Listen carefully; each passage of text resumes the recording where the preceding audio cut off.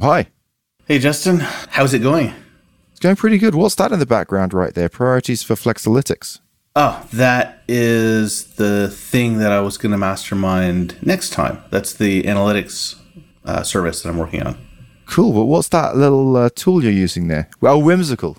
Yeah, this is the same one that I used last time to do all the mind map stuff for Alchemist Camp.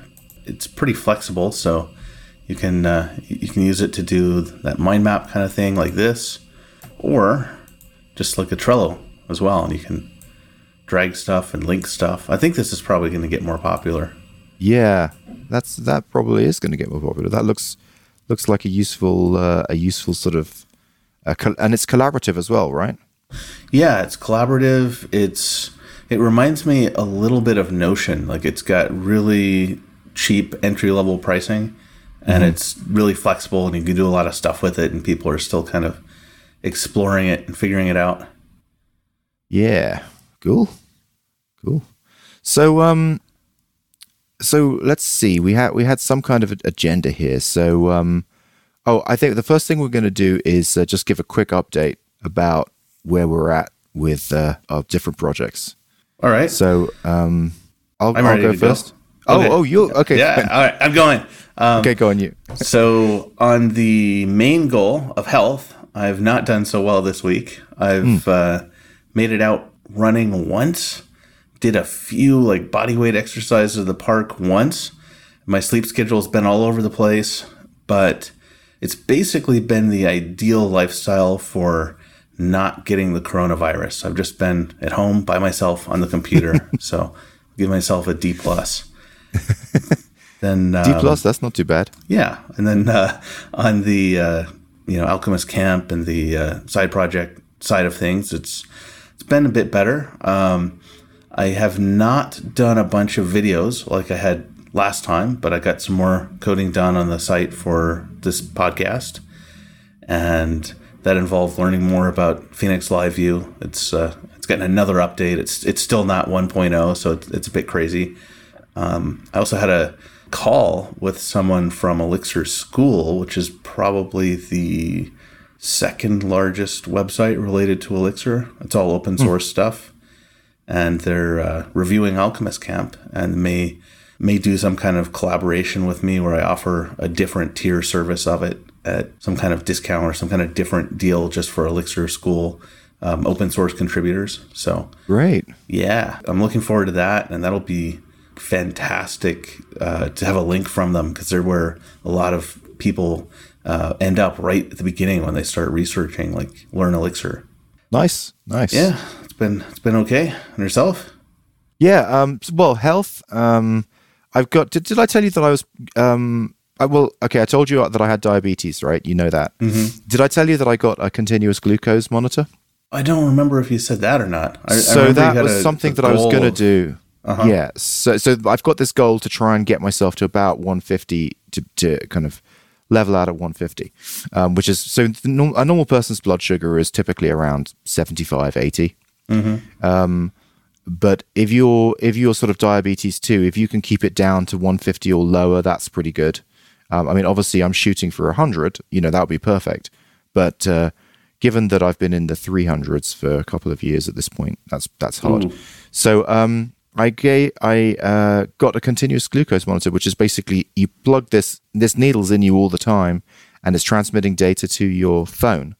And so you've got this constant chart of what's going on, like every 5 minutes of what's going on with your blood sugar. And it definitely is beneficial because the only other way of like getting your blood sugar is pricking yourself with a needle, right, and basically getting some blood and looking at it. And you get instant feedback, I guess, on your lifestyle. Are you talking about with the continuous glucose monitoring or with the thing? Yeah, with the continuous glucose monitoring, you do get instant feedback.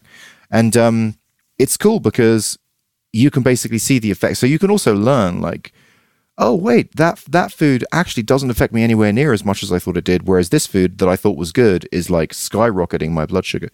So it's changing my eating patterns because I'm sort of seeing it on there all the time. And, I'm just getting down to about the 200s now. What I'm not doing is I'm not moving enough. I think moving would be the next thing to bring me down to the 150. So I'm just sort of because my day job, I've got this crazy deadline for Feb 20, and I'm just like jamming, sitting in the chair, working. I've barely got like, every day is like less than 1,000 steps kind of thing. So I just need to get movement in there, and with the continuous glucose monitoring, and I think that would be good. Have you ever, this is just something that came up in conversation with a friend a while ago. Have you ever heard of a website from a doctor called Jason Fung? He's got like so he's like specializes in that, an Australian doctor. And he's, I think I have. He's done a lot of stuff on intermittent fasting and extended fasting. Yes, I hear a lot about intermittent fasting. I hear a lot about intermittent fasting. Yeah. I've kind of been interested in that myself. Like I'm not diabetic, but I'm overweight, and I should, at least consider, doing things to lower blood sugar a bit as well. And in theory, at least from what my friends have said, it's a lot easier to do that, like a 3-day fast once a month or once every 2 weeks than it is to, be pretty good every day. Well, also, one of the popular intermittent fasting ones is daily, right? So basically, it's just So just to have that 8-hour eat window. But yeah, I mean, the other thing I was going to say is, even though I haven't been moving that much, they say that actually it's through the kitchen that you lose weight, not through the gym. And I think that's true, because I've been struggling to get below 220 pounds. For years, and I just got below 220. And I think the reason is because having this monitoring of my blood sugar so carefully, I want to try and keep it flat. So I'm eating less because I know that if I eat, it's going to bring it up. So it's like literally gamifying me, making me eat less is what I think is going on. Yeah. Anyway. Gamification is, I like applying that to pretty much anything except getting people to click ads. Right. Gamification for good. With regard to the progress of the different projects, with Nugget, I did unlock all of the content. So you, as an Academy member, will be able to just go and click at any piece of content now, up to stage 9. And because I haven't done 11 and 12, 10, 11, 12, they're still work in progress. So I did that, but I haven't really told anyone except for a few people who I'm sort of working with and mentoring, because I'm finding more and more that I need to send people into stage 9 to learn about some of the sales site stuff. And it was really annoying because it's locked. So I just unlocked it. Now I can just send them a link and they can go straight in, and that's good. With Speak, there's basically my strategy is as I described at the end of the last show. I think I'm going to stick with that, which is to work on task flow and to develop that consumer-based product, flywheel product. I haven't done any more than what we spoke about last time, so I'm sort of basically stalled out. So that's kind of where I'm at. I had a quick question on Speak, actually, just a mini tangent. Sure. That is, how do people find it in general? Like, it seems like you don't, or how do people find any of your new stuff? I know Nugget, you went on Indie Hackers and did a little bit of interaction, but... Well, this is so basically in the Nugget Academy itself, it teaches a number of different ways to launch a product and validate a product. And so one thing about me is I do create a lot of products because I'm looking for a product that validates really well so that I can then double down and scale it and scale its success. So the standard, depending on the type of product, I launch it in different ways. But with Speak, the first thing that I'll do is I'll come up with the idea. Then I will talk to a few people via Slack or on the phone about the idea and just get a general gut feel, what people think about. Is it even worth me? So remember the hyper iteration thing. So I want to iterate as quickly as possible. Well, if I speak to 5 people and they all say, dude, that's not just dumb, but like that is going to be a waste of your life. If everyone says that, then I'm going to be like, I'd have to feel pretty strongly about it to move beyond just that, So there's a lot of stuff that just gets killed dead in the water that way. Then the next thing I do is I'll sort of work up a landing page, and that'll just be super simple with like a headline and with some basic concepts about it, some basic features of it, and that landing page then I'll use that I'll put an emailing list on and get people to join an emailing list and come into a Slack, and then I'll start talking to the people about the product. How would those people first hit the landing page, though? Well, so there's different ways. So it just depends on the product. So, if it's a product that feels right to be introduced through Indie Hackers, then I'll do an Indie Hackers post. If it's a product that feels right to go through BetaList, betalist.com, which is very, very good for certain products, then I'll put it there. If it's a product that feels right to be validated via buying ads on Google AdSense or post. So there's really multiple different strategies, but it relies on what the product is and who the product market is. Okay. So a consumer product like TaskFlow and Speak, which is also Speak is an in-between. It's kind of a consumer product, but it's a consumer product for website owners.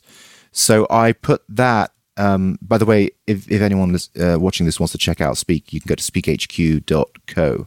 And what it does is it lets people present on their website without videos. So it sort of lets you do a screencast on a single web page, and you can move the mouse around, and you can go that. And I've already got, I think at this point, it's about 60 beta signups. And the way that I did that was by putting it on BetaList, betalist.co and .com. And you can pay, I think you could either just put it on there for free and it takes 3 months to get on, or you can spend $150 or $199 and just get it on straight away. So for me, it's well worth spending that money. And I've done it with multiple products on there, and then that will create thousands of viewers of traffic. Okay. But it only creates that if it's the right product. So for example, I did a product. So Speak is the right product because it's consumer. But it's consumer for people who have websites, but lots of people who have websites. Right. So that's why I got like 50 signups straight away. Then those people, a lot of, a fair percentage of them came into a new Slack group that I created. And then I set up meetings and I did FaceTime calls like this with people about the product. And all the indications of the product are from those meetings that it's not the sort of flywheel revenue product that I should focus on right now. Mm-hmm. It's got a lot of potential, but it's the wrong. There's this thing about scale, like, are you working at the right scale for where you are at as a founder? Right. And that product is the wrong scale for where I am.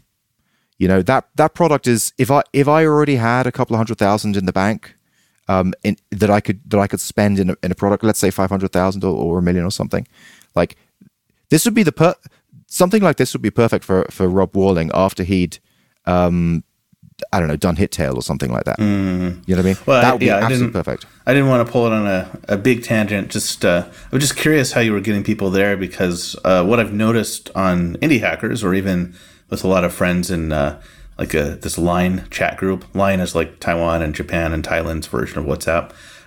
They'll generally just go everywhere. They'll go to like Reddit. They'll go to like 10 different subreddits. They'll go to Indie Hackers. They'll go to Hacker News. Go to Product Hunt. Just everywhere where it's free to post, they'll post it.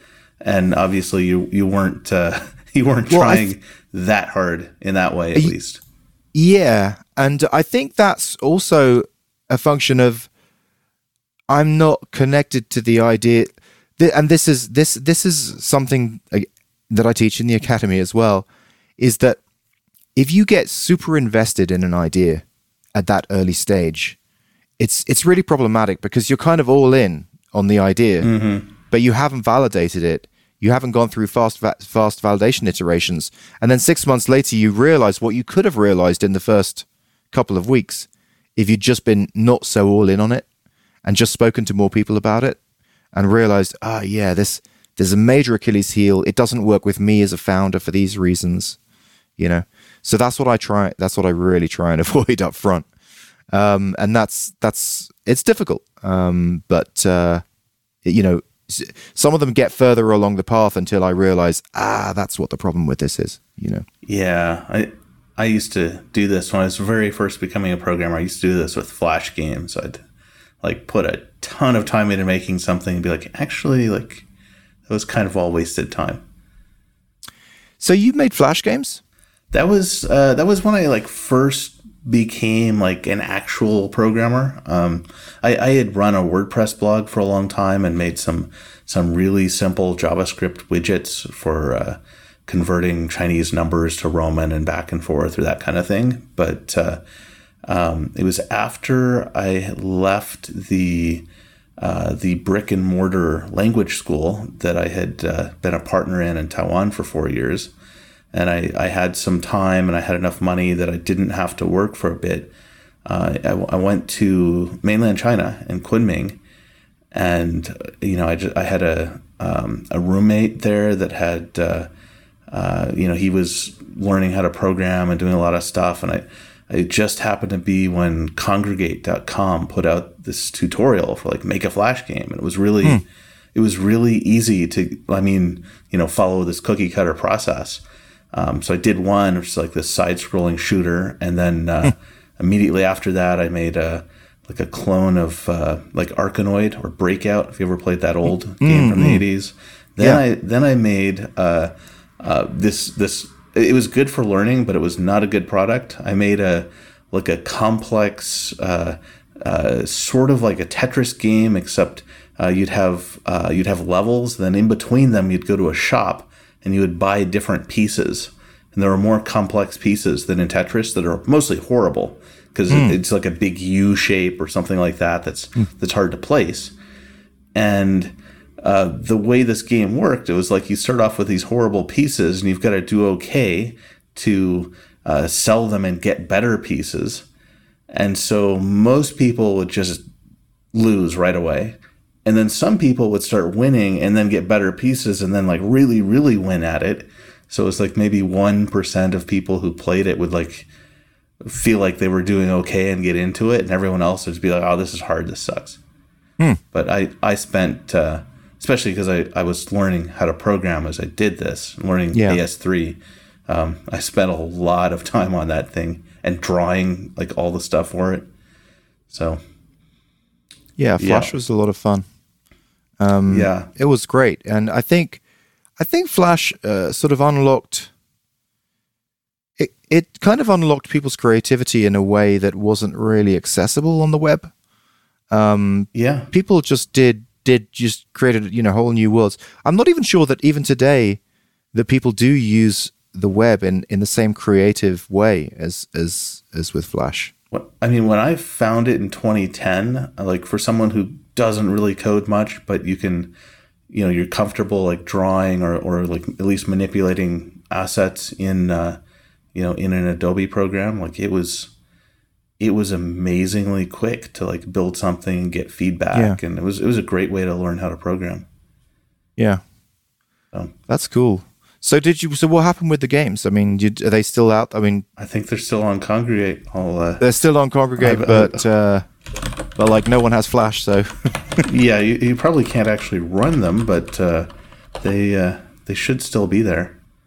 I'll put them in the show links if I find them. Go to the homepage of that. Is it all JS games now?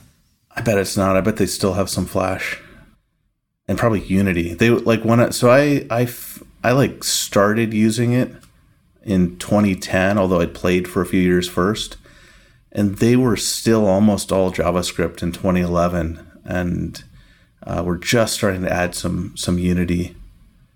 Well, what does Unity run in? That just runs in JavaScript, does it? Or what? Well, how does Unity run? Unity is C#. I mean, it's written in C++, but you write C#, and it could export to pretty much everything. So it looks like, they've got a lot of mobile games, and I bet the people that are writing these are writing those in Unity. Yeah. Card games. Cool. Yeah. Okay. We were going to talk about mental models. Oh, yeah. Yeah. So there's one that I've been thinking about a bit, and I've already done a mini podcast on it before, but that one is engines versus power-ups.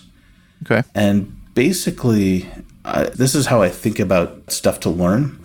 There's some things you can learn which will have utility for decades, for your whole life. Like one example of that would be pure math, because math is not going to disappear.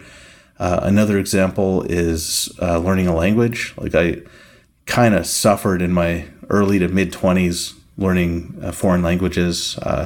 I lived in Taiwan for 7 years and learned how to speak and read and even write Chinese. The writing has gotten way worse, but that is still going to be useful 50 years from now because people are still going to speak Chinese. Same thing with sales. Same thing with like any like human related thing. So that's an engine. That is an engine.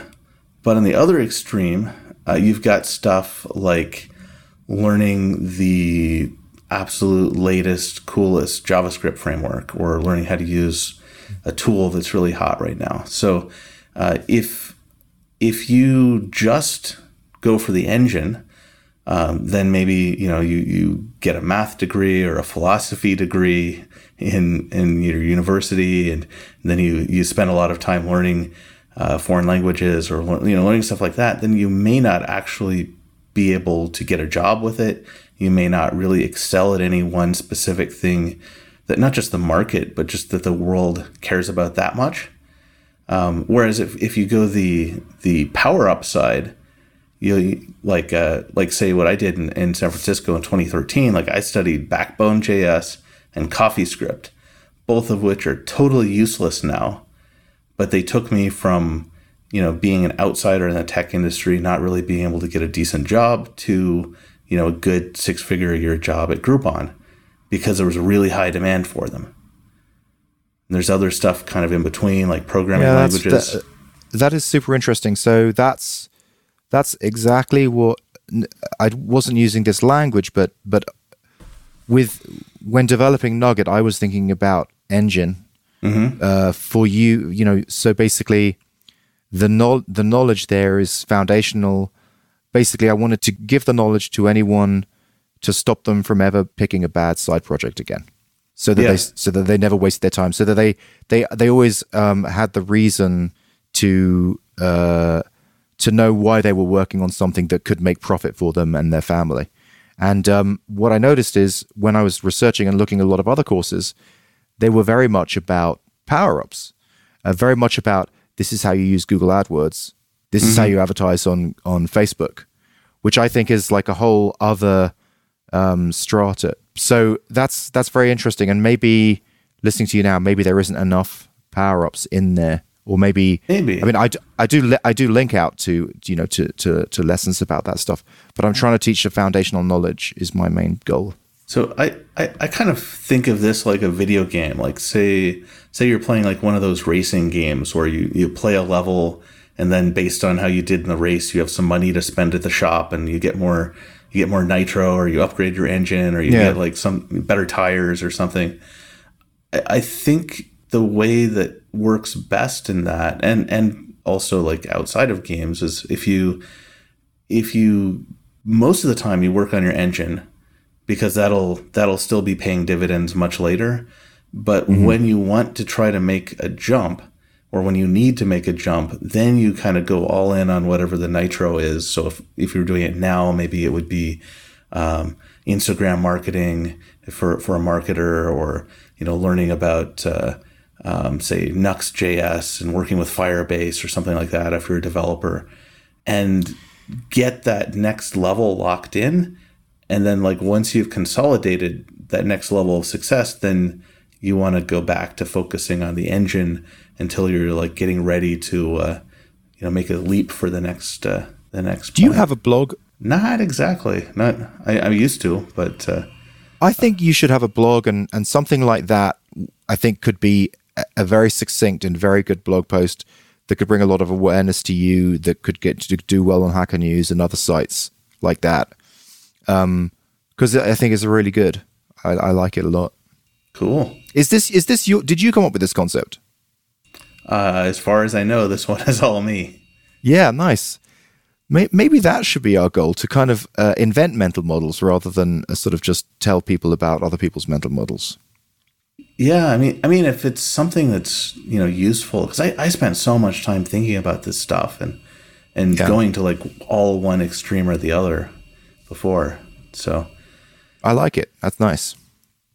Yay on the engines versus power-ups. I'll try to make a blog post out of it. I think you should I think you should set up a blog, and start content marketing. I mean, content marketing is a perfect route for you, for both, I guess, this podcast and also for what you're working on, the different things that you're working on, the analytics tool and the Elixir stuff. Yeah, it seems like it's so much easier to get people to share a blog post than a video, by the way. Like videos do not do well on Hacker News or on Reddit or any similar sites.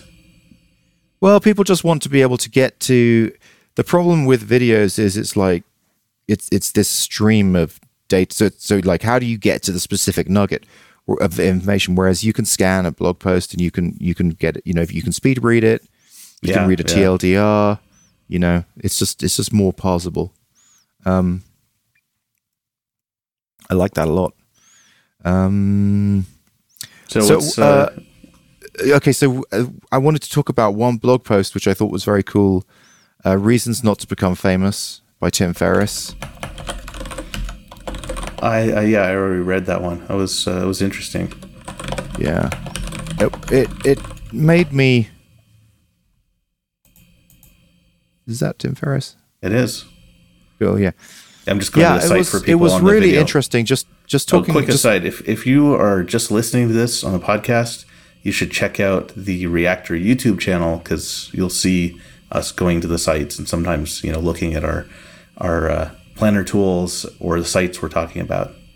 All right, go ahead. Oh yeah, I mean, that to me is like a central thing about this. I mean, I know that this is a podcast, but this is a screen podcast. I mean, we are basically doing screen sharing. We're doing a lot of stuff on the screen all the time.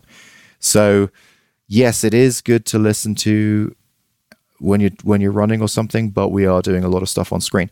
I wonder, does a podcast player play? Is there any way of putting the video into the podcast player? Not yet, but I bet there will be.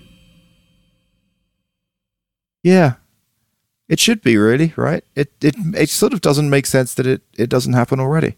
I think it's going that way though, because there's so many interview podcast shows where they actually meet in person and also record video, including Tim Ferriss's. So let's say you were listening to this podcast and you wanted to go and have a look at what we were talking about right now, and you were out running. What would you do? What would be the process to do that? That's a tough one. I do listen to a lot of podcasts when I'm running. I would I do. I would just keep running. I wouldn't do that. Would you take note of the time frame maybe and then check? No, it's only if it was super interesting. Yeah, I have done that a few times. I've paused, like say if I take a minute break to drink water or something, I might like just check and see about what time it was. Okay. But usually, I mean, if I were just like say walking through the park, or if I were on a subway or something like that, then maybe. But while running, it's a tough one. So, okay, talking about 11 Reasons Not to Become Famous, which is Tim Ferriss's blog post here. Could you just scroll down to this thing where he talks about the difference between a school, a village, and a... Yeah, where was the tribe, the village, city. Yeah, so this, I really, really like this. It's like in your class at school, you may have 20 people who you kind of know them, and they're probably going to be cool. There might be someone who exhibits some weird behavior every now and again. In your school, there's going to be like a couple of weird kids, and probably some a couple of dangerous ones. And in your town, there's going to be, like 10, 20, 100 people. And then the more you expand, the larger, the more people that are involved, just through sheer math, there's going to be crazies coming into the mix. Yeah. Have you experienced that yourself yet? Yes, I definitely have, and I never really thought about it this way. But Jason, who has on the other podcast texting, Jason, who is more, I guess, more opinionated than me. I mean, he's not afraid to be quite opinionated about his opinions. Right. He's definitely, over the 10 years of the show, he's had some people, some crazies, more than me. So I think Tim Ferriss says here, it doesn't matter what the content is. like crazies are going to get you. But I think that's a multiplier. Like if you are kind of even keeled and not doing stuff that's too crazy and not expressing super strong opinions, it's less likely that you are going to get someone hooking onto you in that way. I agree. In fact, the crazies that I've encountered have not been because of Texing. It's been because of Plugio. Because with Plugio, there was I had 25,000 people on the emailing list, and some people somehow connected with me through that. That it was like it was a bit scary. I had one crazy person I dealt with. I used to have a reasonably popular blog for teaching English and learning foreign languages. There was one person who actually had interviewed me for his site and made some mistakes. Like he just said some stuff that I hadn't said. Nothing horrible, but I kind of said something like, well, it wasn't, these things weren't all right, but at least that was just the written version, and the online version looks okay. And he like went off the rails over this to the point where not only did he send lots of threats then, but years later, when I hadn't even communicated with this guy at all, he sent me an email when I was in San Francisco. It was like, I know you're in San Francisco now, and I'll off you myself. And I was just like, whoa. And it turned out, he had, a lot of other people that he had online grudges with or issues with. And fortunately, I think I was like far enough down the list that like nothing else happened, and I believe he just stayed in Australia or wherever he was traveling in Asia. But it was that like really made me think, like, do I want to have this old blog at all? And that's interesting. I do agree with what you were saying, that the content matter has a big effect, because I think the worst would be if you were like a political blogger. Yeah, you're blogging about Trump or something like that. You're going to be angering like double-digit percentage of your audience all the time. Yeah. Maybe the best is if you're like Lex Friedman, podcaster. He has this podcast that's all about artificial intelligence. So he has like experts from computer science. He had like Jeremy Howard on there. He's had like a bunch of self-driving car experts. And I bet like it's just enough work to go through that kind of content that most the audience is like, even if the audience gets big, I think it'll be pretty well put together. The post was it was eye-opening for me to just think, wow, security becomes a major issue. People wanting something from you becomes a major issue. And he makes a good point, which is he's not even famous. Tim Ferriss isn't even even like within the scale of the capability of fame on the planet. Yeah. Like Tim Ferriss is like way down there. Like you and me are like we're little gnats on the butt of an ant on the butt of an elephant kind of thing.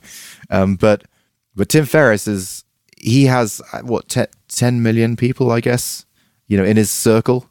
That's still small. Yeah. It's small comparative to, Brad Pitt, Yeah.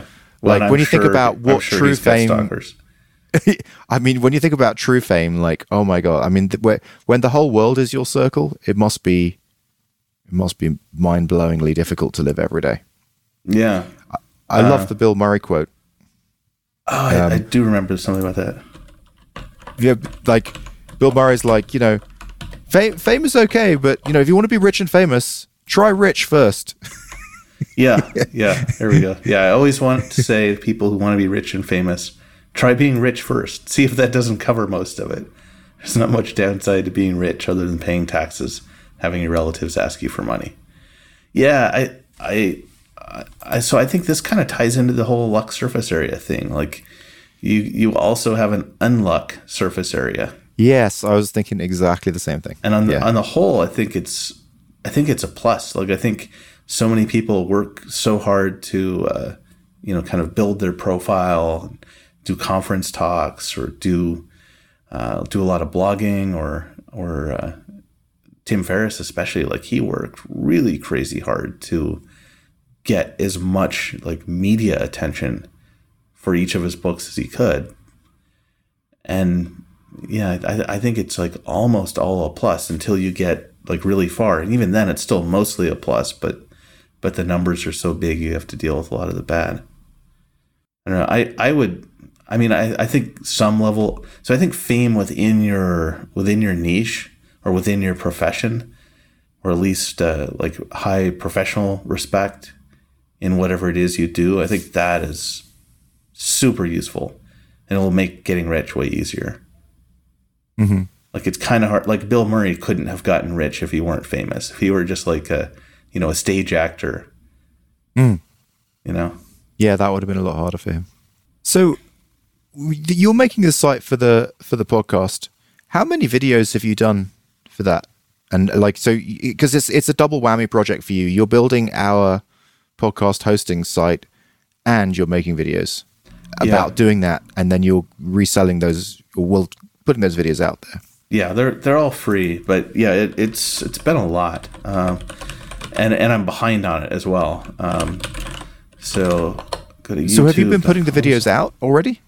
Put some of them out on youtube.com/alchemistcamp. So I have done 1, 2, 3, 4, 5 that are published on YouTube.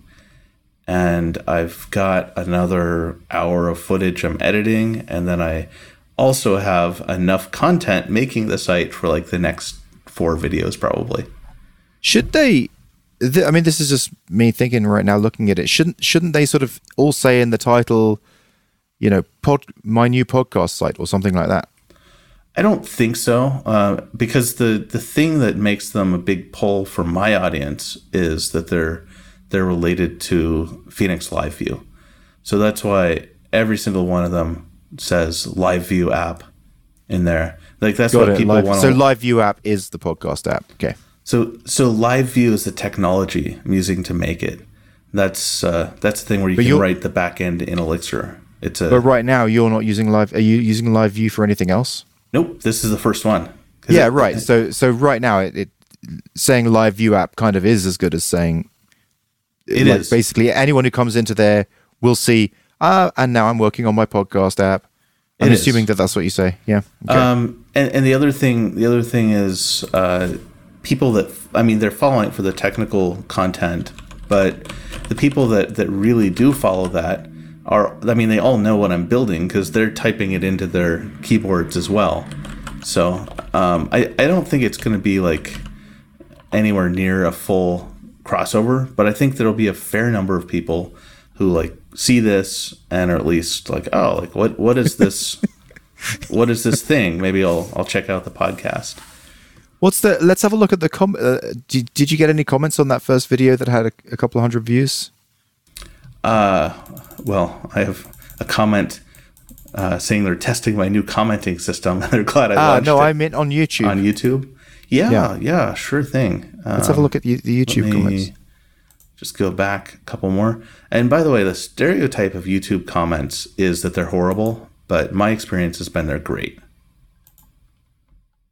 So this one, how many views did this have? This had a couple hundred views? Yeah. So, okay. Hey Mark, how are you doing? Man, may I ask you for something for this series? Could you make a video of how to use Live View to interact with some JavaScript libraries, those draggable ones, like some charts? Someone else gave me some advice on how to restore all windows in VS Code. Okay. Got a couple of thank yous. Then great. The next one, so the second one had 300 views. Each one has less views in any given series, like because everyone will. Oh, that it always works that way. Okay. Yeah, because everyone will do the first video, right? Like they're all gonna start it, but you may not finish them all. Just like a series of books. It's a funnel. Yeah. So people asking, did anyone else run into string keys for sign? So it's somebody asking questions about how the upgrade I did works. So nice. I suspect by the time this is done, it'll be a pretty high traffic. So what do you think? You're thinking it'll be so far? You've got how many videos have you actually created in total at this point? 5. 5. Okay, and you're thinking, are you halfway done or? I think for the coding, I like my coding of the site, it's way more than halfway done, or at least way more than halfway to an MVP, enough to just put stuff up there. But for the videos, I don't know. It might be like 10 or 12. It's cool. It's really a lot of it takes a lot longer to screencast and explain something than it does to just write it.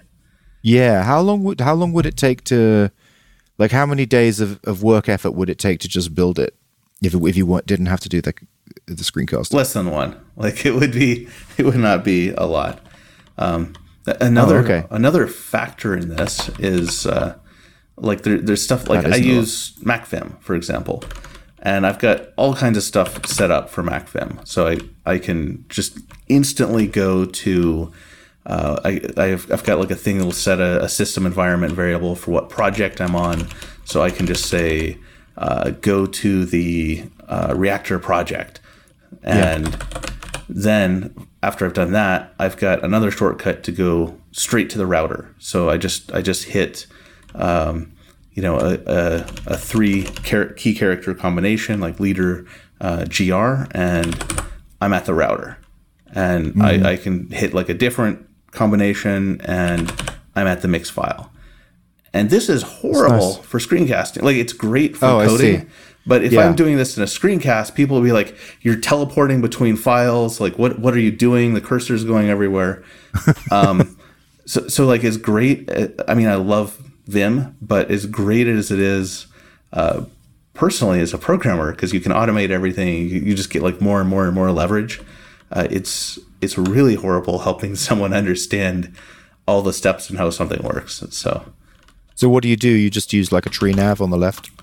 Oh, well, I mean, I've got Nerd Tree, or I've got a number of navigation things set up. I could do this, but usually I just use VS Code because that's what everyone uses. And is that on the right there? Yes, this is on the right. Yeah, got it. Yeah, so they can just see the tree and how it's all working. And in fact, it's I've also got this thing up here, which is one minor bit of success from Alchemist Camp. I've been working on those beginner like email course sequences. Yeah. And some people are actually like emailing me back and be like, here's the code I wrote based on that. Like, I've done challenge 1. Where's the next one? Oh, nice. Yeah. That's a good idea. So that's a good idea. And let's just stick with that for a sec. Mm-hmm. I'm just thinking maybe that's something, just brainstorming here about Nugget challenges. I wonder if there's like if that kind of thing could work in the context of learning. Well, you suggested that yourself, didn't you? Yeah. So like write a blog post and try and get 100 people to look at it, kind of thing. Yeah. And then like after people have done it, some people be like, shoot, I attracted the worst kind of most fickle audience who will never buy anything, but they kind of like learn it from experience. I think that's... Okay, so how does that work for you? How does your challenges work? You just... Is it on a drip sequence or is... It's not yet. So it's... Oh yeah, we mentioned that last time. It's from that... Yeah, it's from that Typeform thing that I hooked up. Got it. Yeah. Okay. So what I'm thinking is... I'm just gonna make it 4 emails. So I've been doing these manually, but I've been getting an uptick. And the 2 things I use to decide what 4 emails to send are how good they are at Elixir and what their best language is. Because if their best language is Erlang, they are going to be way different than if their best language is anything else.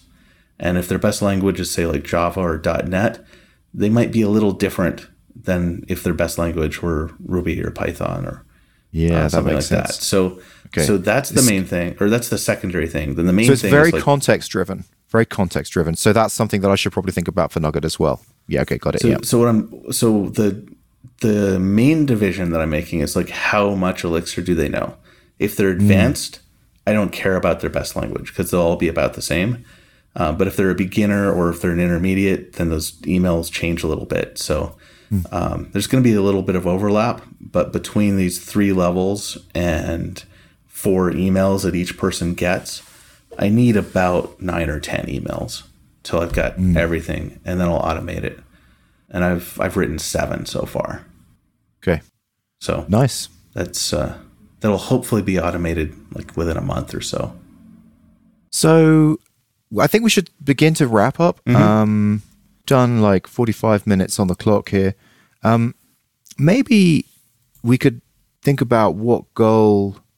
Well, how do you think we should wrap up? I think goals for next time is a good one. Yeah, goals. Yeah, man. So next time from today, which is let's just see what the day is today. It is the 12th. So 7 days from now is the 19th, and then my deadline for my day job is the 20th. So you're still going to be pretty slammed. I'm going to be super slammed between now and the 20th. But I should be. What could I do? I really want to move. So TaskFlow is the thing that I want to move forward with. So the next steps, the steps are going to be the usual steps that I do to validate a product. And so just to remind anyone who was listening last time, or that's interesting, podcasts grow. So this is just a thought just occurred to me. So with your course, it goes less and less and less people watch everyone. But with a podcast, if you're doing it well, more and more and more and more people listen to everyone. Yeah, so that's true. It's kind of an inverse. Anyway, so with TaskFlow, I sort of need to specify the product, what it fully is. There's a few problems that I think it's solving for me, and I think I really need to make it scratch my own itch, and then mock that up, and then talk to people who have been interested, who I think I call these people seeds. It's like from a seed group. So I'm going to show it to those, iterate the mock-ups, and then once I've got those mock-ups ready, then I'm going to build a landing page that's going to look kind of feature complete. It's going to look like a real product. I've even got a little animation idea on how to make it look really slick, and I've got some ideas on the kind of text to use to sell this. And then I'm going to put it on beta list, and then hopefully, if I'm right, and it's a true consumer product, it should get like a couple of hundred to 500 email addresses from it. Wow. If I'm right. And then that will be my primary thing, and then I will be speaking to those people. And then I think the next thing I'll do after that, once I've got more definition about what the product is and what people really want, I'm sort of thinking this time around I might do a pre-launch and basically say the only way you get on the beta list is if you basically pay a year in advance. It's like $60 down. And so $5 a month. And the reason why I would do that is to validate the financials, and to get a group of people who I'm working with in Slack. I try and get all of those people in Slack and work with that audience and those users, and just really double down on building an amazing product for people who've given me money. Sounds like a lot. Well, yeah, it's so each one of those is like split up into, so the very first thing I have to do is to think through the product and start doing some mock-ups. So I've shown you one mock-up so far, and it's not even remotely close to what it should be. But it's the beginning. Yeah. But I do find doing mock-ups for real UI, for real end user UI, is very, very thought intensive and time intensive. And in fact, I was doing this for the day job just recently. And what always happens is I start with this big UI that does all these different things. And the reason why I do that is because I want to see, okay, these are all the possibilities. Now, how do I simplify? And so I just iterate, then I do, the next version. Okay, if I can sort of remove those 2 buttons because they get covered by this button, then I do the next version, and I just keep on bringing it down and down and down until there's just like 3 buttons. But the right 3. The right 3. But it's very, very time intensive to work out how to get it from complexity to simplicity, and that's what I need to do. Mock-ups, getting it from complexity to simplicity. Yeah. I'm just gonna pull up a prioritization thing I did in my physical notebook. Nice. Okay, so there's another project I'm helping out someone else with. I've got to focus on that a bit. That's basically a contracting thing where one of my friends is on it, and it's like, but he's also like moving off of that project, so I've got to basically. You're taking it over? Yeah, it looks like it. So I've got to read up a lot. But I thought I thought you didn't do work for. Oh, you do work for people. I don't, unless it's like, my friend is working on it. Okay. So I'm going to do that, and then work on Reactor, just in terms of like, because I made a soft commitment to you of like when I'm going to get the site out, which should be next episode, and then my third priority. I don't mind if that drags a bit, because I think we're still getting our footing about what the hell is this thing, right? Yeah. You know what I mean? The other thing, I guess, is it doesn't have to be on the website before it's on YouTube or on the podcast stores, like on iTunes. Yes, that is true. Because, I mean, Alchemist Camp started off as a YouTube channel before it was a site. Yeah.